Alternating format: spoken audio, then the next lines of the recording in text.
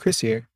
I'm jumping in before the episode starts to thank you, the listener, for tuning in. This little show has had thousands of listeners from all over the world, and I'm incredibly humbled that you would take the time to learn more about the wars in Iraq and Afghanistan. If you're interested in supporting the show, you have two options. First, and my recommended route, is to look into the organizations that the guests recommend. These groups are doing great work all over the world, and if you have the ability, donating your time or money will do a lot of good. Second, if you're interested in directly supporting the show, I don't have any ads, don't have a Patreon, I don't make any money from this, and nor do I want to. But I do have a memoir about my time in the Marine Corps. It's called Chasing Alexander, A Marine's Journey Across Iraq and Afghanistan. Kirkus Review says, Martin's memoir is as thoughtful as it is lucid, and is written in a deeply personal, confessional style, probing and self-effacing. If that sounds interesting to you, you can order a copy at any online retailer. And, again, my deepest thanks for listening to the show. I hope these stories have helped you understand the wars better. Hey everyone, it's Chris, the host of the Long War Interviews. And before we jump into today's interview, I want to talk a little bit about professional rivalries, for lack of a better term. Now, if you work with other people, as I'm sure most of you do, there's usually a hierarchy of some kind. In some jobs, let's take the tech industry as an example. It's pretty laid back. It's a less formal organizational hierarchy. You can wear a hoodie to work and be chummy with your boss, that kind of thing. On the other side of the spectrum is law enforcement. Your work clothes are described in detail in a manual, and God save you if you think you can be casual with your superiors. But both of those examples are formalized cultures and hierarchies, and a lot of places have some more unwritten rules and orders. Let's take the U.S. Army, for example. There are screening and assessment programs for different units and jobs that move in kind of a pyramid shape. This is a gross exaggeration, by the way, and kind of a stereotype. But follow along and hopefully this metaphor will make sense. Now, in the Army, in the infantry world specifically, you have regular grunt units as the base of the pyramid. Things like the 1st Infantry Division. Then you have a little more sophisticated units up a rung, like the 82nd Airborne that does parachute operations. And above that, you have the Ranger Regiment, tough, elite troops that have gone through advanced training. But the best Rangers get tested to see if they have what it takes to be a Green Beret. And the best of the best Green Berets go to Delta Force. So some kind of a pyramid like that. So you could be an E6 staff sergeant at any level of that pyramid, and you'll wear the same rank, get paid the same, more or less, and be accorded the same benefits. But there are these unwritten rules and customs that give you different levels of respect, depending on where in that pyramid you are and where the people you're working with are. Now, you might be a fancy ranger working with a regular grunt unit and have a bunch of privates looking up to you just by the sheer virtue of having been in a ranger battalion. But it also cuts the other way. Maybe you're in the 82nd and you get an officer that worked in a special forces team as a Green Beret, and you think to yourself, this guy isn't so hot. I've had better officers before. Anyways, my point with all of this is to remind you that there are these unwritten hierarchies and that people react to them. For better or worse, it's a thing that everyone does. I want you to keep that in mind for today's episode. Okay, enough with this long-winded introduction. Today's guest is Robert Waples. He's an Army vet and a terrific storyteller. I think you'll really enjoy his story about attending a feast in Afghanistan. And also, this interview was originally recorded back in March of 2021. Now, Robert has two great veterans organizations to shout out. The first is Horses for Heroes, They provide free training and programs to post 9/11 veterans out in New Mexico, where they work with horses to develop personal and spiritual growth. If you've ever spent any time on a ranch, you know how transformative working with horses can be. The second organization is Hooten Young, which was founded by former Delta Force Master Sergeant Norm Hooten. He was played by Eric Bana in the movie Black Hawk Down, if you've ever seen that. And Hooten Young makes really high quality whiskey and cigars, and they donate 10% of the proceeds to veterans charities. There are links to both of these organizations in the show notes, so give them a look. Okay, let's start the show. The United States has been at war for the last 20 years. My name is Chris, and I sit down to talk with veterans about their time fighting overseas. These are the Long War Interviews.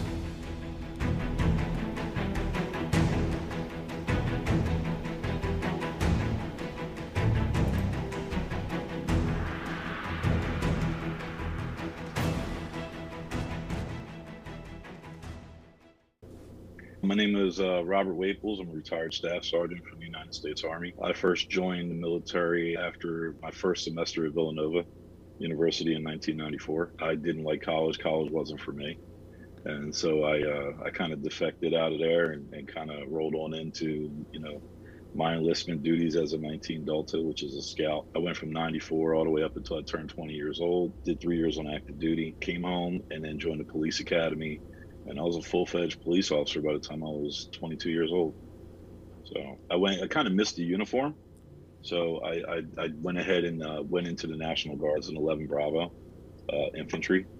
And that's when a buddy of mine caught my eye. A buddy of mine was a police officer as well in Ocean City, Maryland. But he was in a special forces unit. And so, located in Maryland. So, we got to talking and he took me with him to drill one weekend. I put in an interstate transfer, got accepted, and went into the 20th Special Forces Group. It's sort of like right around 2001 when all hell broke loose and the towers fell. So, most of my combat time is all National Guard time, and as well as being a police officer in the city of Philadelphia. So I got combat, both on the streets in Philly and of course in the military. But yeah, so that's where my story begins, man. Just out of curiosity, Villanova is kind of like a fancy rich kid school. How did it feel going from that environment, to being an enlisted man? Villanova was much like what I was used to. I graduated from Wissahickon High School, which is a rather really, really good public high school. I think in the last 5 years, they've come in pretty high ranked. They've been ranked 5 in the nation. So that's where I graduated from, me and my brothers. And, we were fortunate. My father was a Philly cop, and he moved us out to the suburbs when we were kids. And I hated school. I wasn't even really an athlete at that much. I was just kind of trying to find my way. But I ended up getting, good enough grades to get into Villanova, but it just wasn't for me. Yeah, I hear that, man. I did the same thing, went to school for 2 years, then dropped out and enlisted. I think kind of a common path for a lot of kids. Yeah. So it's not for everybody. Yeah. So talk to us.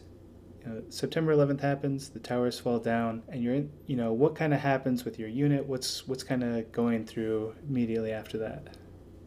Well, I was a police officer in the streets of Philly when, that I believe it was a Tuesday morning. I had just gotten off. I worked last out, and in cop talk and cop speak, last out is always third shift. So, I had just gotten off work at 7 o'clock that morning. I got in the house. My kids are in school, or my daughter was in school. My wife at the time was at work. And so I had that whole house to myself. I turned the air conditioner on high, and I grabbed the blanket. I grabbed my service pistol, and I grabbed the pillow and the cordless phone and walked into the closet. And it was nice and dark in there. And I just curl up on the floor and just and I get the best sleep of my life. So the phone rang on the morning of September 11th, and it was my mother, and she sounded frantic. I'm like, what is the matter with you? Like, are you all right? She said, oh, a plane just slammed into a building in New York. And then she's like, turn on the television. So I'm like, Mom, I'm trying to go to sleep. I just had a rough night, So I go out, I'm in the bedroom, I turn the television on, and I watch the second plane slam into the second tower. I just got stone quiet, because in the unit, we have like standing orders, like if any type of, natural disaster or man-made disaster or declaration of war or anything like that, you just go to your closet, everything that's green, you just throw it in a duffel bag, and you should have a folder where you have credit card numbers, birth certificates, bank account numbers, routing numbers, all that already pre-planned. You just reach in the safe.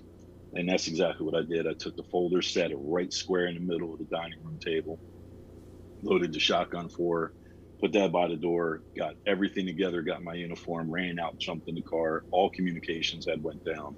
And on 95 south from Philadelphia to Baltimore, where my unit was located, I was the only car on the highway, and it was a pretty creepy feeling. And it's really funny because at that time I wasn't even and I never did get fully tapped out as a Green Beret. I was slotted to go to, I think, let's see, I was September 11th. I was slotted to go to selection that November. So I had been going to PLDC, airborne school. We had been training on pre SFAS, just trying to get ourselves in shape. A lot of the team guys were training us. And so we were getting ramped up to go. And, I was just hauling, you know, trying to get to the unit as quickly as possible. That's how September 11th started for me. I don't know if you want to talk or if you can talk about SFAS or the Q course. I guess if you didn't go through, is that something that you always wanted to do? Is it just kind of never got the opportunity? Well, what's really funny is that, going backwards a little bit, in 1994, right before I went to college, me and my cousin had decided that we wanted to be SEALs. Now, I know this was, 1994, the whole Frogman thing was in G.I. Joe. I grew up, I knew that I wanted to do something really spectacular with my life between the ages of 18 and 21, because I couldn't become a police officer, and that's all I ever wanted to be. I couldn't become a police officer in Pennsylvania until I turned 21. So I figure I know what I'll do. Me and my cousin will go, and we both had the same idea. We'll become SEALs together on a buddy program, which is something that they had back then. And we'll go in together. It just so happens that my cousin graduated in 92 and I graduated in 93. So he was supposed to just kind of wait around for me a little bit until after I graduated, and then we would go in together. Well, my cousin disappeared on me. He just, I graduated, I went to a family reunion, I went to my aunt. I'm like, hey, where's, so and so at? And she's like, oh yeah, he's been gone for a while now. I was like, yeah, I know that. Where? And then she was like, I think he's somewhere in California. And I'm like, really? Like, you don't know where well, he said something about he was going to join the military, but I haven't seen him. So I'm just sitting there and I'm just like, okay, well, no one's seen or heard from him in a while. Come to find out, this fool went and joined the Navy, went to Great Lakes, graduated from basic training, passed the SEAL qual, and then got into Buds. And he was, at the time that I asked, he was on his way to or in like the first couple of weeks of Buds. And he did it without me. I was just furious. I was absolutely furious. So I stomped, got mad, went to college. And after I heard that he had graduated and he was coming to the next family reunion, I didn't have anything to show him. I got a semester in Villanova under my belt. I'm not a SEAL. So I said, I'm gonna fix him. I went down to the first recruiter I saw, which was an Army recruiter, and I was like, dude, give me the heaviest thing you got. He was like, well, we got Scout, but Scout's a pipeline into Ranger, which is a pipeline into SF. And he was like, if you want to do it, do it. And I said, all right, sign me up. So needless to say, he's he's still in the teams. I think he's about to retire, but he's still in the teams, and I never became a SEAL. Yeah, fair enough. Fair enough. So get back to kind of post September 11th here. So crazy morning. You're heading off to your unit, and I know the invasion of Afghanistan happened a couple weeks later. It's October 7th. What was happening in that kind of first month after the towers fell down? Well, when I first pulled up to my unit, where we're located, it's kind of in a remote area. We have our own ranges, we have our own rappel towers, our own obstacle course. We have pretty much our own tracks that we run, which are anywhere from 3 to 10 miles. I mean, we really do. It's a lifestyle, without a doubt. And some of the guys in the teams, I would put them up against professional athletes. So when I first pulled up to the unit, I noticed that there was some movement in the wood line, and there were guys walking back and forth holding M4s at the bottom of the gate. And so when I pulled up, they're like, "Hey, Rob, what's up?" And I was like, "What do you mean, what's up?" And they were like, "Yeah, we're just kind of checking." They're looking all through the car. I'm like, I'm not compromised. Like, what's going on? And all of a sudden, I saw like that movement again. Here it was, a dude in a ghillie suit and a wood line. And I'm like, really? It's that serious? I mean, we had our own, helicopter landing pads, the whole 9 yards. They were like, report to the top of the hill, go see the sergeant major, and get your issue. And I'm like, dude, like, what's going on? Just get to the top of the hill and get your stuff. When I walked in there, everybody was just kind of dazed. We were kind of walking around. We were glued to the television. The guys were just kind of, they weren't amped up. We weren't really sure what was going on yet. I don't think it had really come out for about a week that we had literally been attacked. At first it seemed like a mistake. And then we're hearing rumblings about, Pennsylvania, and what happened in Pennsylvania, and then the Pentagon. So we're just starting to get that footing underneath of us that, all right, fellas, this is the real deal. This is the flare just went up. Now everybody's walking around. We're all fully armed. Even when we're just walking around, you know, going to lift weights, going out for a jog, just trying to get some basic skills under our belt and refresher courses and stuff. We're being trained up by the guys. Everybody's just kind of on edge, and so it took a little while. It took a little while for orders to come down because we're a National Guard SF unit as opposed to active duty. Third, fifth, 10th, seventh group. Those guys, especially fifth group, triple nickel was probably wheels up by then. It took a little while. We had to get qualified. We had to go and get training and stuff like that, just because we were National Guard. But it was, the op tempo had increased dramatically, and this, we all knew this was a real deal. So. Interesting. Would you mind just giving like a little background on what SF does in the Army, kind of what their role is, stuff like that, just for like a lay listener who might not be familiar with what the Green Berets do? Sure.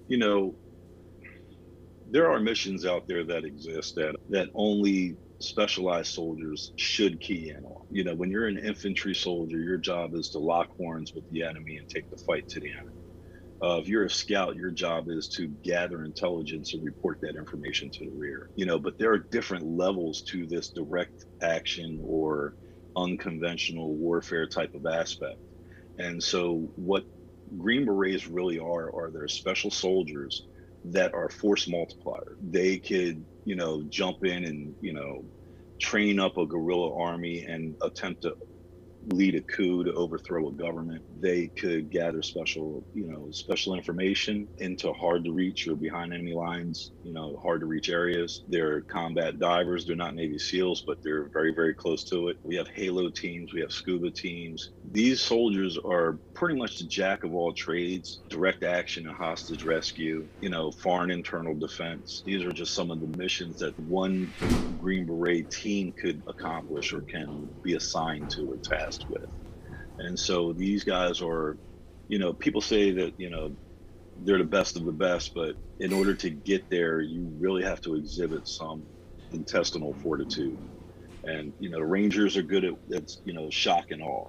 They could seize an airport. They could do all sorts of really, really funky things. Green Berets are just an entity in and of themselves, and they're trained that way. There's a lot of money that goes into the training of just one soldier. Yeah. So, That's a great little explainer. I appreciate that. I know for the listeners out here, in the early days of the invasion of Afghanistan, Green Berets and CIA paramilitary guys were instrumental in raising forces in the north of the country, the Northern Alliance, as well as raising Pashto forces. Karzai came out of that as well, and were instrumental in helping kind of we call them local nationals. I don't know if you guys had a different term for it, but like indigenous people to help be that force multiplier, in conjunction with American airstrikes and other ground troops like that. Covered the background of the Green Berets here, your lead up to the wars starting to kick off. Do you want to talk about your first deployment in so much, if anything is classified, don't worry about it, just kind of like broad strokes or anything like that. well, I mean, to be completely and totally honest with you, the juiciest parts are not always the most fun parts to talk about. Or should I? So, or vice versa. For example, like, I got a chance to watch the guys that were being deployed go into ISOFAC, which is isolation. Got a chance to do a lot of meaningful tasks around the area. Since I never had an actual opportunity to go to selection, to go to the Q course, we more or less accompanied the teams into theater. And so, it's really funky because at the end, I ended up on a team, but which is pretty much almost never heard of. But, just to watch these guys go through everything that we had been trained for the last several years, landing in country. Now, we flew out of the United States and wound up landing in K2, which is Karshi-Khanabad, which is in Uzbekistan, which is the northern border of Afghanistan. If you go back and take a look, Operation Mountain Viper, I believe, had just concluded. And so Task Force 120, which was a lot of CAD guys and stuff like that, like the forces that you were referring to, was just starting to ramp up and gain their foothold and figure out what the mission set was, and what they wanted to do and how they wanted to go about doing it.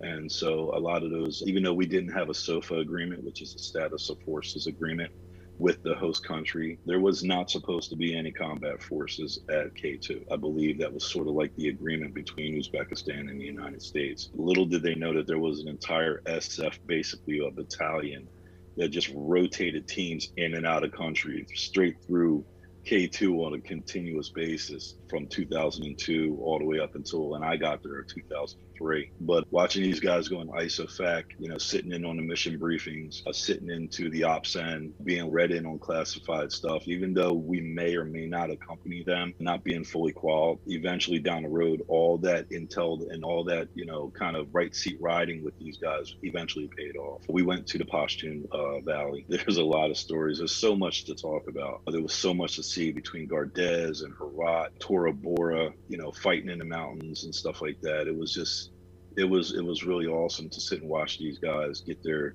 they just settled right in like it was their second skin. They never balked for a second, and it was just really awesome. It was everything that I thought it would be, and I didn't have to go through the 2-year training that they went through in order to get it. I think it was pretty awesome, pretty awesome. I still hold a lot of those guys that I worked with, and I'm still in very, very close contact with a lot of them, but I hold them in the highest regard. Yeah, for sure. I totally believe that. One thing I'm kind of curious about, I think people forget that the Taliban was a government, right? The Taliban was the government in control of Afghanistan that allowed Osama bin Laden and Al Qaeda to operate.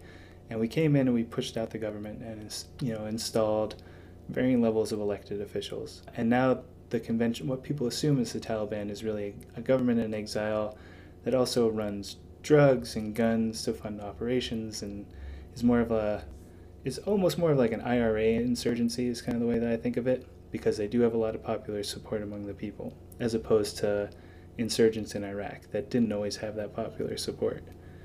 In those early days, were they fighting regular Taliban, like official government Taliban troops? Was it like the Afghanistan army? What was kind of the enemy at that time, if you will? Well, the enemy at the time really was anybody that stood against the blue forces. For the most part, anybody that stood against us. Our number one goal was to get in and to eradicate these guys.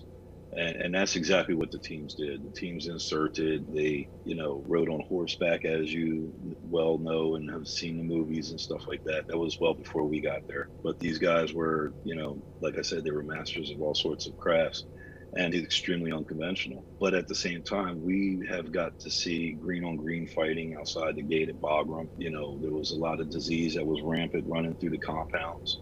People were getting sick. It was a lot to get used to, but pretty much anybody that, because they have their own local customs, their own local tribes, their own way of doing things there. And so for the SF units that were there, and we also partnered up with Listsoft, Jursoft, Norsoft, which is Lithuanian, Germany, and Norway. We all worked together, but you know, you have to kind of take into consideration that we had one goal, and one goal was to, basically eradicate anybody that facilitated these training camps that spun these guys up to call September 11th. And if that meant that we had to wipe out, the old regime, then so be it. It wasn't, I wouldn't say it's not a problem, but that is exactly what, these guys are trained for. And that's exactly what we did, at least to the best of our ability. Our hands were kind of tied a little bit, but Yeah, I get that. You brought up an interesting point. You guys are operating in a lot of different areas, but also it is a very tribal country. There's 12 plus different ethnicities, way more languages. I've heard 50, 60 different languages spoken in Afghanistan.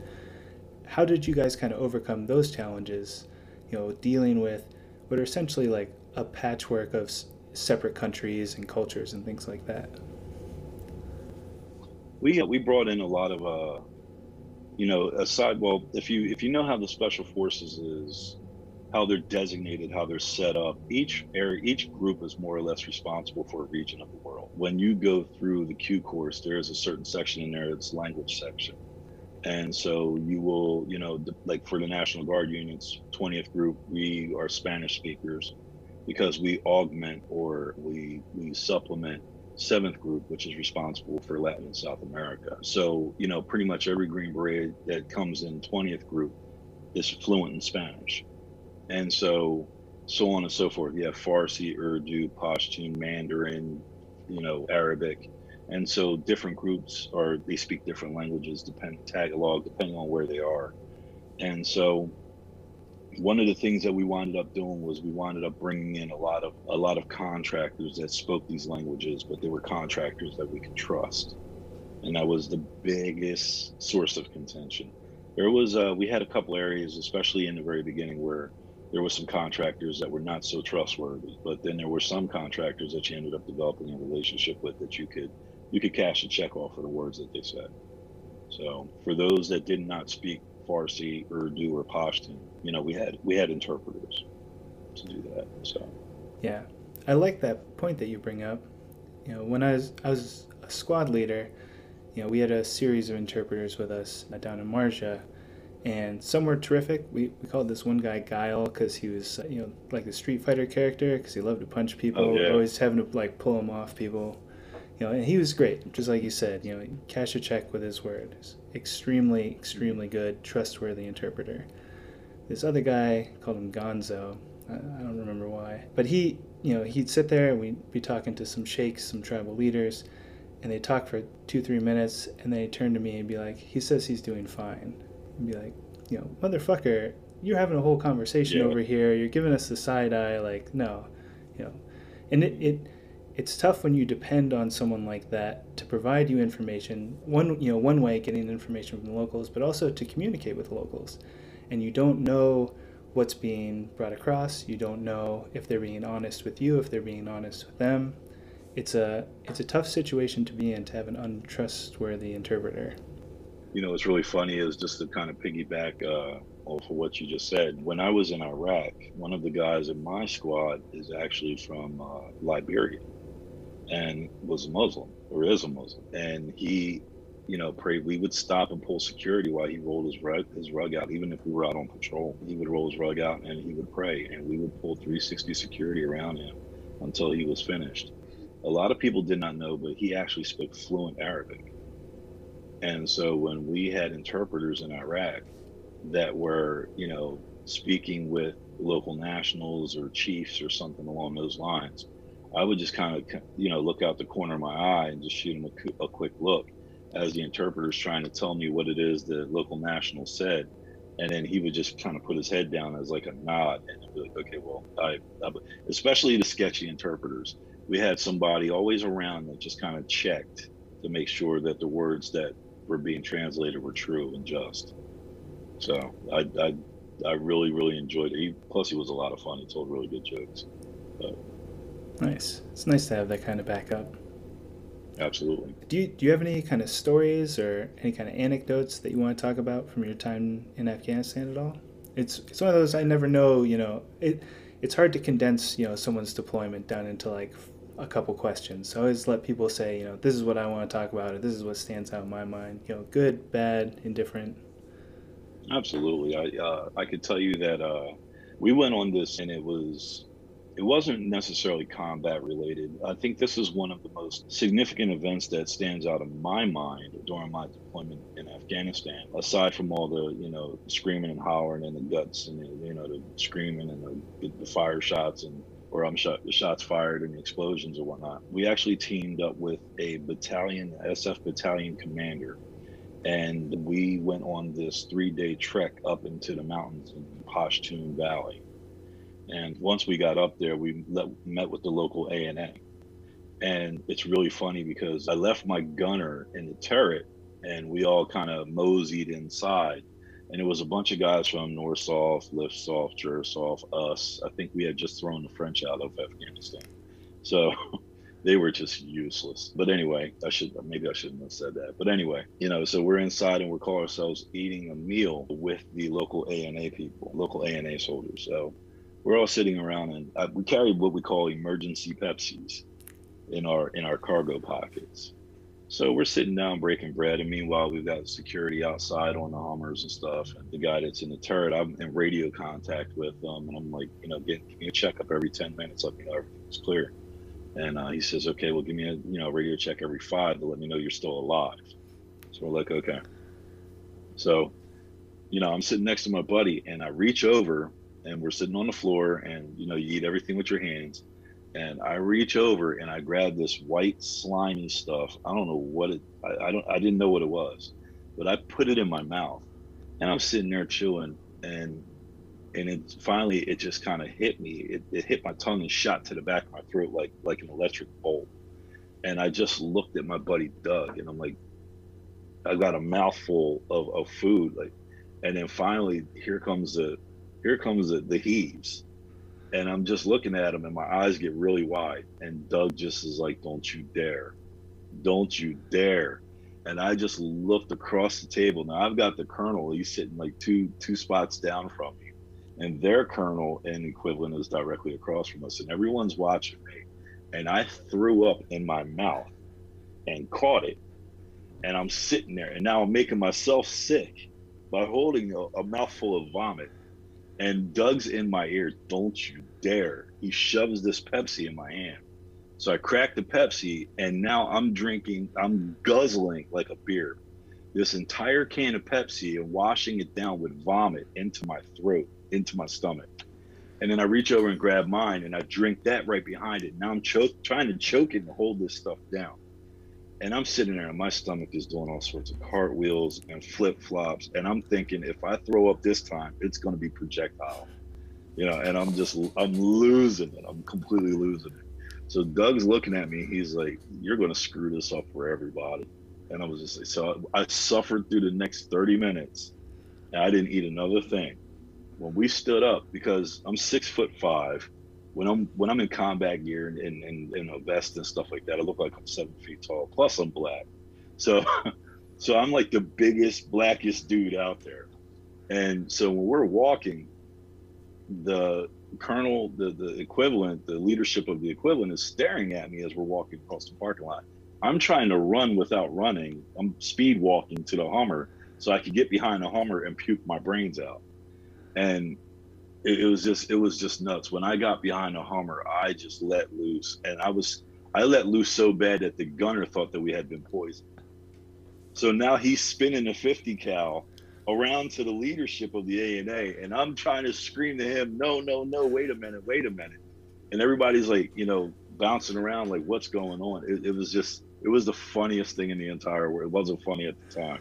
We could have really caused an incident. But to get back to your question, the reason why we were there is because the story is absolutely true. There was a guy named Mahmoud, I believe his name was, and he was killed on, I think it was September 10th. He was trying to warn the CIA about an impending attack in the United States. Yeah, Ahmed Shah Massoud, the Lion Yeah, of Panjshir. Yeah, yeah. exactly. Well, that's where we went for the 3-day trek. We were going to his gravesite. They have a memorial. And so we went and laid a wreath, at his memorial, but they had sent in a camera crew. It said it was a news crew, and there was a bomb in the camera, and they killed him. And that's why they were able to get the September 11th attacks off. Well, I was part of the crew that actually went up there that night and or that day or those days, and kind of paid homage to him. He was trying to let us know that there was something about to happen, but it's a tragedy. And but trust me, for those that were responsible, we did our best to make them pay. Yeah, little known side story about the that guy. He helped fight out. So the Soviets pull out of Afghanistan in '89, and then there's a series of civil wars for about 5 years, and he was the one who wanted to maintain the modern standards and have a more liberalized country versus the Taliban, putting women back in burqas, saying that they can't attend schools, things like that. And yeah, he was a great hero. He was really the first casualty of the September 11th attacks. So that's cool. You guys got to go out to his gravesite. He's a real important guy.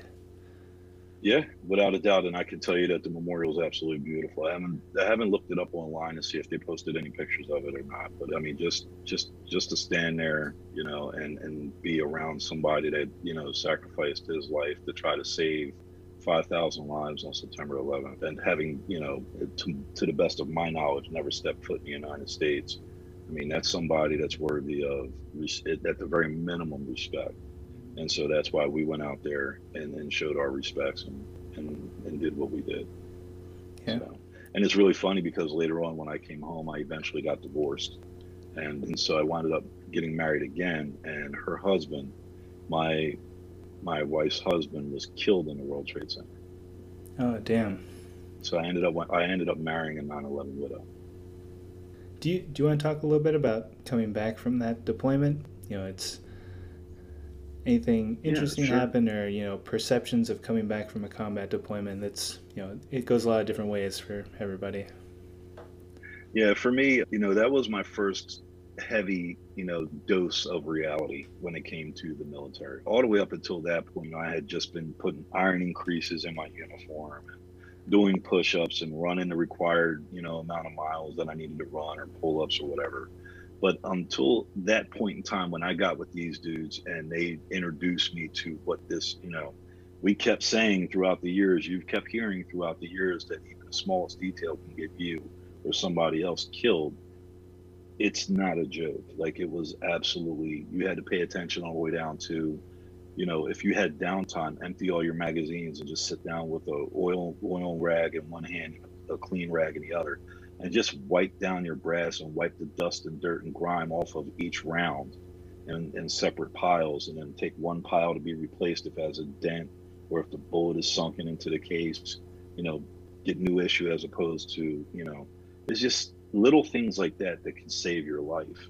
And not to mention the things that we endured. So when I came home, I was I wouldn't say disillusioned, but I was a little disappointed with the way that the United States was kind of handling the action in Iraq. I came home in 2000 was 2000 early 2004, and went back to being a police officer, went back on the street, but it was really, really difficult for me.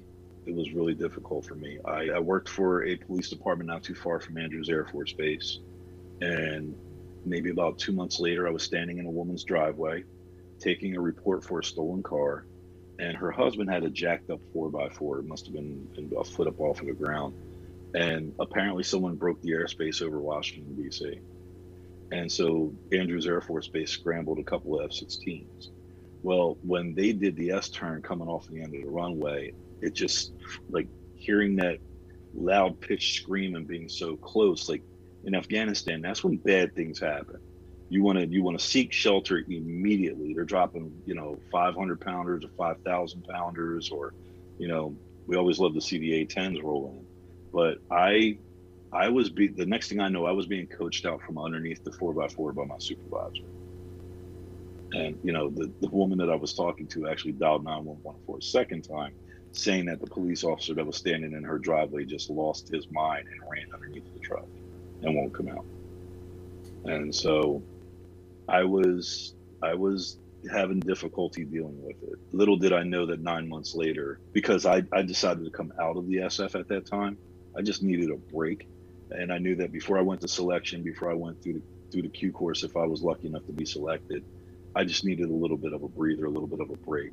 So they allowed me to transfer into a straight leg infantry unit from the Maryland National Guard. 9 months later, I was in combat again. It was a trying time. I get that, man. Coming home and because I got out shortly after I got back from my second deployment, and it's one thing to just kind of get tossed off into the civilian world. Did you feel like going back to your police department, you still have you've got a lot of daily structure, not the same culture by any means, but a similar kind of culture. Do you feel like that Right. kind of helped kind of ease you back into life, or was it still too different? It was a welcome change, just from having to get up at dark 30, to having to be meticulous about everything that you did, asking those in charge, where do I need to be? What do I need to do? Sometimes you just have to kind of automatically know what's expected of you. But in the police world, it's like, okay, my shift starts at 7, so I'm there at 6:30. I get off at 3, but I don't leave until 3:15. It's sort of like regimented, like you said, but not so much, so not so regimented.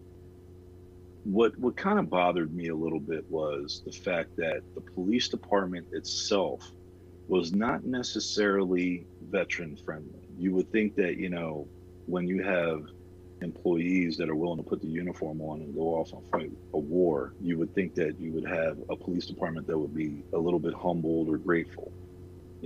Not so much with these guys. They were, you need to come back immediately. Well, I've got VA appointments to make sure that I'm not carrying some sort of, plague or something like that. Can I come in next week or something? No, you'll come back now. And I'm like, whoa, wait a second, like time out, like I need to go and get a blood test to make sure that I'm good to go before, I need to be out processed. I hadn't even out processed in the police department's like, we need you on the street. Like, dude, I'm probably the last guy you want to put on the street right now. But they didn't quite have that concept. I know you got to understand that a lot of police officers, they have that paramilitary mindset, but they never served, for the ones that did not serve. And so, it does a lot of ego involved in policing. And so you just kind of have to figure out how that plays off. 99% of the guys are great. All my coworkers were just like, welcome home. They threw me a party. But the command was more thinking along a policy and administrative mindset. And that doesn't necessarily jive with what it is that you're feeling as a veteran returning home. Yeah, So, that makes sense. How about going back to just a regular grunt unit? I was talking to a guy earlier this week for the show. He's a motor T, but ended up getting put into like a special stand-up unit in Iraq and just went out on foot patrols the whole time. So he comes back to this wow. motor T unit. He's got combat action ribbon. He's a Marine, and he's just like, oh man, working on trucks sucks. I hate this now. Was going from a team to being a grunt? I'm sure there's people probably looked at you a little differently. Did you look at them differently? How did that feel? Well, you want to talk about the epitome of ego. The one thing that's really, really difficult to do is to show up in a straight leg infantry unit, with a pair of jump wings and a combat SF, SF combat patch right on. It was very, very difficult. It was very difficult. My squad, the guys that were with me, they were with me and they're still with me now. The leadership wasn't very friendly, but they did believe in the mission. They believed in their soldiers. So I guess they believed in me and us. And so, we got great training, and, it was, like I said, it's sort of like that military mindset where you have to learn how to, everybody in the military comes from all corners of the globe, all corners of the country.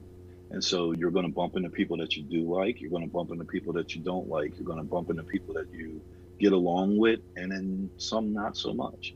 It's up to you to figure out how to manage and massage each one of those egos and each one of those characters and personalities so that you can accomplish the mission and feel comfortable, with the person that's standing to the left or to the right of you. But with me, there was a lot of shots being taken because I didn't have my green beret, but I had all the experience of being on the team and doing this and doing that. So there was a lot of pokes and a lot of jabs that were thrown, but at the end of the day, the soldiers knew that they could count on me, and at the end of the day, I wound up realizing I could count on them too.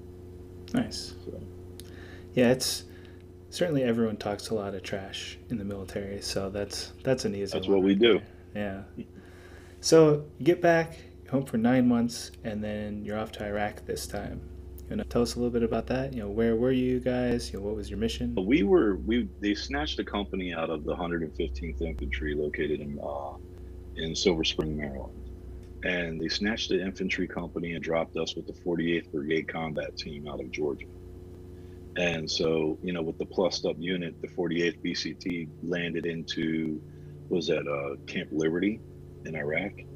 We, as our company, we were kind of detached away from them again and dropped into Taji. And so we ran combat operations out of Taji and the 48th BCT. Oh, and I think it was the 111th Mountain Infantry from New England. They were sent with us to Taji. I made a lot of really good friends in that unit too. But we got it on up there. I mean, from the moment that we got there, we were trying to figure out they've got a swimming pool and a Burger King, and they've got two DFACs. The food was world class. Everything was fantastic on the base. And after a while, I'm kind of looking around and I'm like, why is everything so perfect here? And then finally I wound up meeting up with one of the helicopter pilots. He was an Apache pilot. And I was like, so what's everything like outside the wire? He said, it's hell on earth, dude. He said, it's absolutely crazy. He says, what do you do? I said, 11 Bravo. He was like, are you serious? I didn't think we had 11 Bravo on this base. And he's just like in between forkfuls of macaroni and cheese. And he was like, dude, you just get here? I said, yeah. He said, oh, you got your work cut out for you. But it was crazy. Outside the wire was just a whole different ball game. That's why everything inside the wire was so nice. You go outside the wire, it was nuts. But the Taji was an animal, man, and that's where I wound up getting my Purple Heart.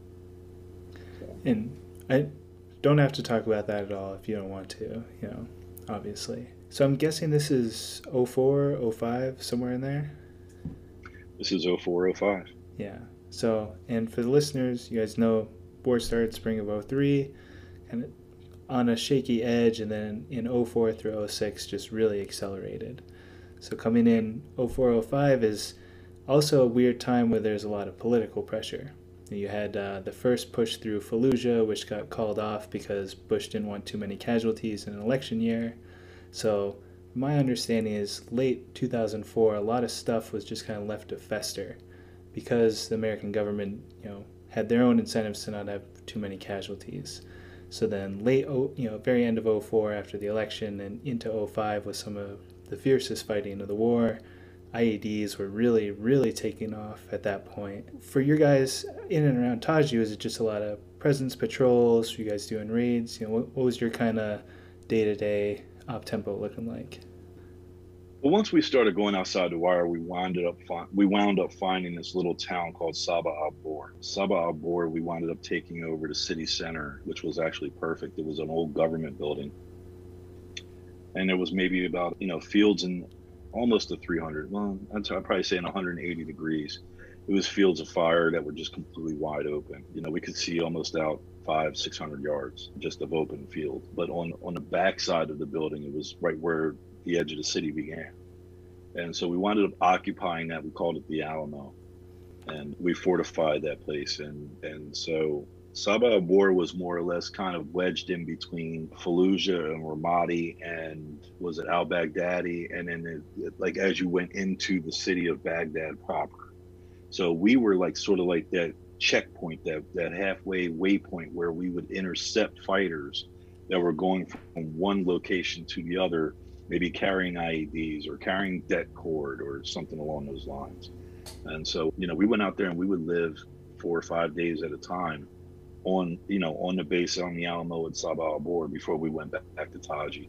And we would just rotate back and forth along those lines, trying to intercept fighters. We had a 4-man hunter or 4-vehicle hunter killer teams where we would operate 24 hours in pitch blackness, trying to run down vehicles. We would get into firefights, running firefights, the whole 9 yards. It was pretty intense. I'm guessing you guys had up armored Humvees at this time. Is that right? Okay, good. Yes, yes. Talking to the initial invasion guys who were there through I'd say like the first half of '04, riding around places like Ramadi or Tikrit in the back of soft skin Humvees with sandbags piled on the bottom. You know, what I try and for the listeners try and show that there are just kind of phases to the war. There's the first where Hmm. the invasion obviously, and then the government didn't really know what to do, and they had the Rumsfeld light footprint, and then leading up into escalating violence into the surge and kind of the back end of the war when I was there. You could see that equipment eventually because of the RFI, which is the Rapid Field Initiative that they wanted to putting into place. Our uniforms changed, so we were one of the first units to land in Iraq with the new Digipat, the gray and white and dark gray, I suppose it was, uniforms. But all of our body armor was still, the brown gamma. It was just kind of weird, and I was kind of mad because it seems like I was the only guy in the entire country that got issued a green Humvee. And I was just like, dude, really? Like everyone else's Humvee is brown and tan. I said, and I got a green one. But we had fun with that as well. We just kind of you gotta laugh to keep from crying. But yeah, it was. We started to. You could see that the equipment started to get much better leaps and bounds almost every month that went by. We had embitters that were issued to us. We had leftover M14 rifles that were issued to us. We started getting the MRAPs, the very first time when we had gotten those. There was another vehicle that we had gotten issued that was kind of funky looking. It wasn't an MRAP, but it looked like a cross between an MRAP and it wasn't an LMTV. I forget what the name of it was, but Like a yeah, buffalo with the crane arms on the side for route clearance. nah, this was a combat V. It almost looked like it was like a combat V hull shaped vehicle. It was a wheeled vehicle. It wasn't oh man, they have them up in Alaska now. I can't remember. The Army has them in Alaska, and it's sort of like the precursor for that particular vehicle. Almost looks like an enemy, BRDM almost, But anyway, we instituted those. We started getting a lot of vehicles in that were just not the standard Humvee or Deuce and a Half anymore. So, and they were armored. So, Yeah, and another note for the listeners: that V-shaped hull is to help deflect the blast from any IEDs that are in the road, versus a flat-bottomed Humvee that would catch the full brunt of the explosion. That V helps direct it away from the center of mass of the vehicle. with the expectation being that the most that you'll lose is probably a tire or the steering linkage or the drivetrain or something. But as long as your soldiers inside are okay, Yeah, or absolutely. Marines. Yeah, yeah. Obviously, the wars in Iraq and Afghanistan are very different. Another theme I try and hammer home in this show is that they are different, because I think if you talk to Joe Blow American off the street, they might not be able to tell you much difference between the two wars. Do you have any just, beyond the terrain, any just kind of anecdotes or observations that really get to the difference between these two conflicts? I would probably say that whereas in Iraq, when we got to Iraq, pretty much anywhere in Iraq that you wanted to go, you could probably go there in a wheeled vehicle. Iraq was much easier to navigate. Afghanistan, totally different story. If we wanted to go to Gardez, we flew there. If we wanted to go to Coast, we flew there. If we wanted to, go to Saladabad or Jalalabad or any of the other places, you always had to fly. I mean, the terrain was treacherous. The mountain passes were really bad. It was definitely a rotary aircraft's nightmare in Afghanistan. But Iraq was much easier to navigate as far as wheeled vehicle. Now, of course, we had this problem called IEDs and EFPs, but we just kind of made the best of it. So that was transportation wise. As far as weapons are concerned, is one thing that I realized is that in Afghanistan, during certain times of the day, it was not beneficial to use specific weapons. For example, the rounds of the Mark 19 flew differently through very hot weather as opposed to weather that was not so hot. Humidity was a non-factor, but just the heat itself caused, and I forget exactly what the scientific term or what the term that was explained to me as far as, the effects of the forces operating on the round as it's flying through the air.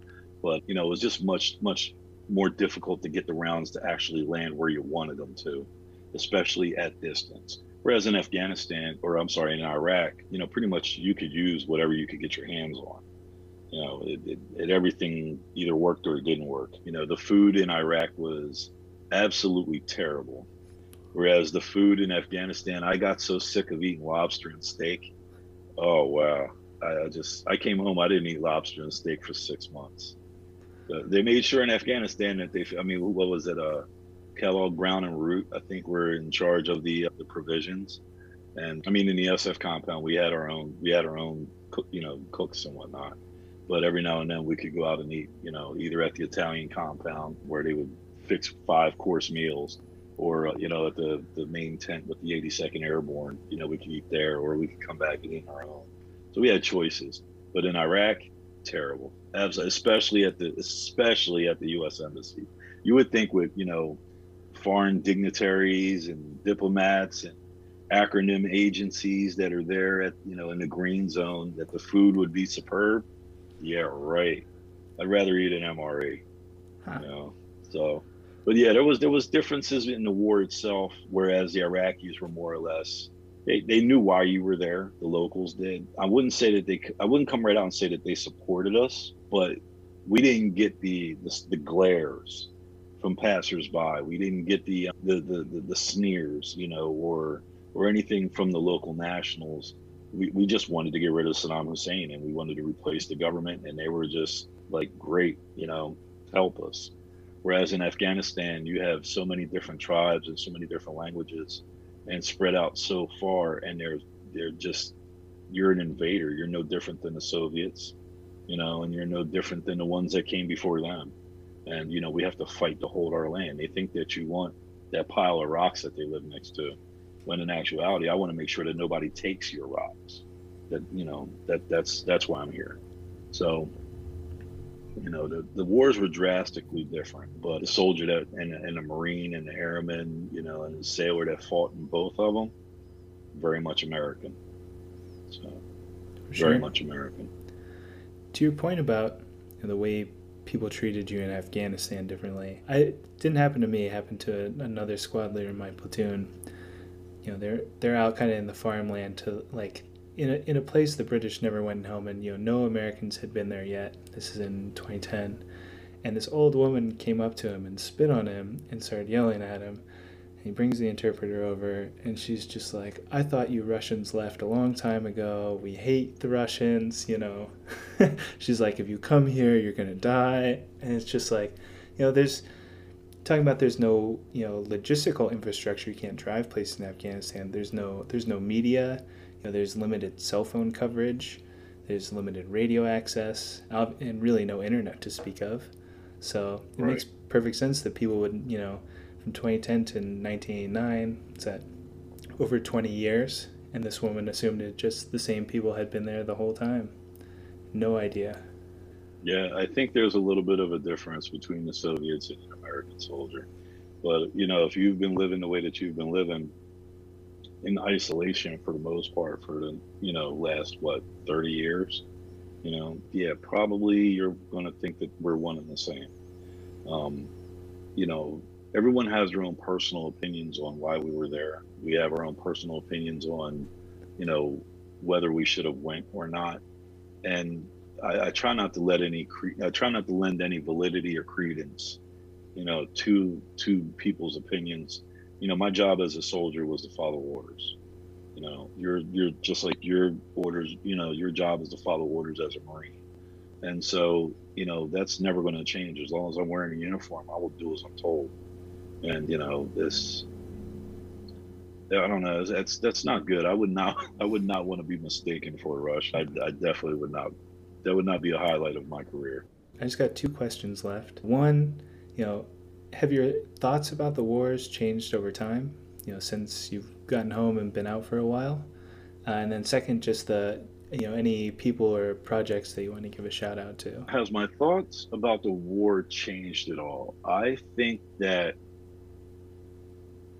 sometimes, my father used to tell me, my father was a very big influence in my life. My father used to tell me that a good man knows his limitations. And so, you can't be everything to everybody. I think in Afghanistan we went in with the best of intentions, and now that I've been home for the last 15 years, no, 13 years, and out of uniform for the last 13 years, I think I'm qualified to say something about it now. Although I'm still kind of leery when I do, just out of the respect that I have for for our military personnel. But I think that there comes a point in time where we have to either, you know, finish our business or get off the pot.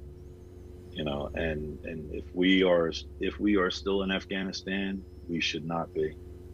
And if we are still in Iraq, we should not be. I think that we should, I think the time has come for us to cut our losses. We've shed enough blood, we've shed enough sweat, and we've, given more than our pound of flesh. We've avenged the people that died on 9/11.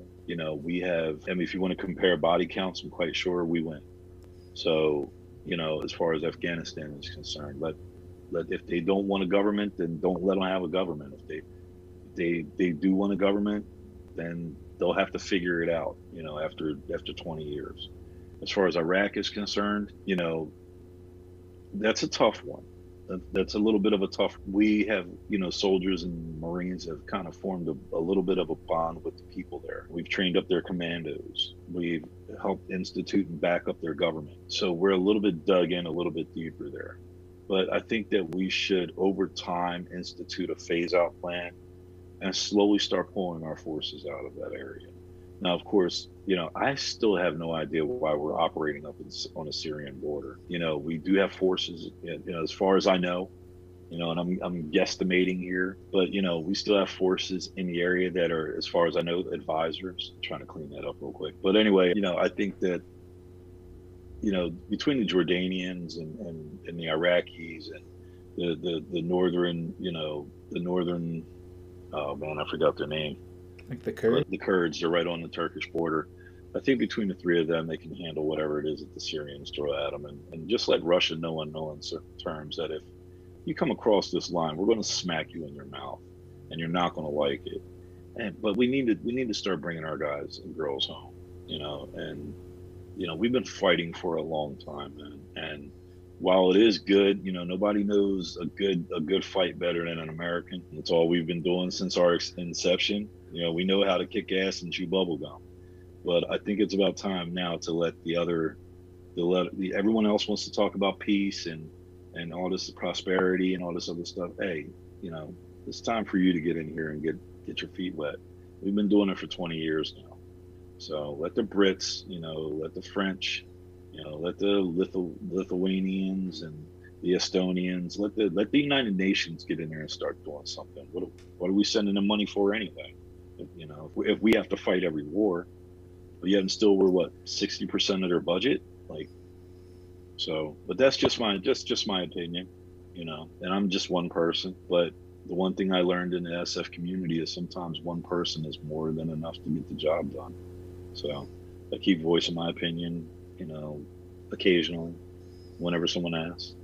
But I did my part, and you did your part, and your buddies did their part, and everyone does their part. Whether you're a cook or a motor T wrench, turner, without you, there's no me. And that's always been my attitude, and it will always be my attitude. So. Yeah, I think that's pretty nuanced, pretty rational set of opinions you got there. I agree wholeheartedly with all of them too, so maybe I'm a little biased.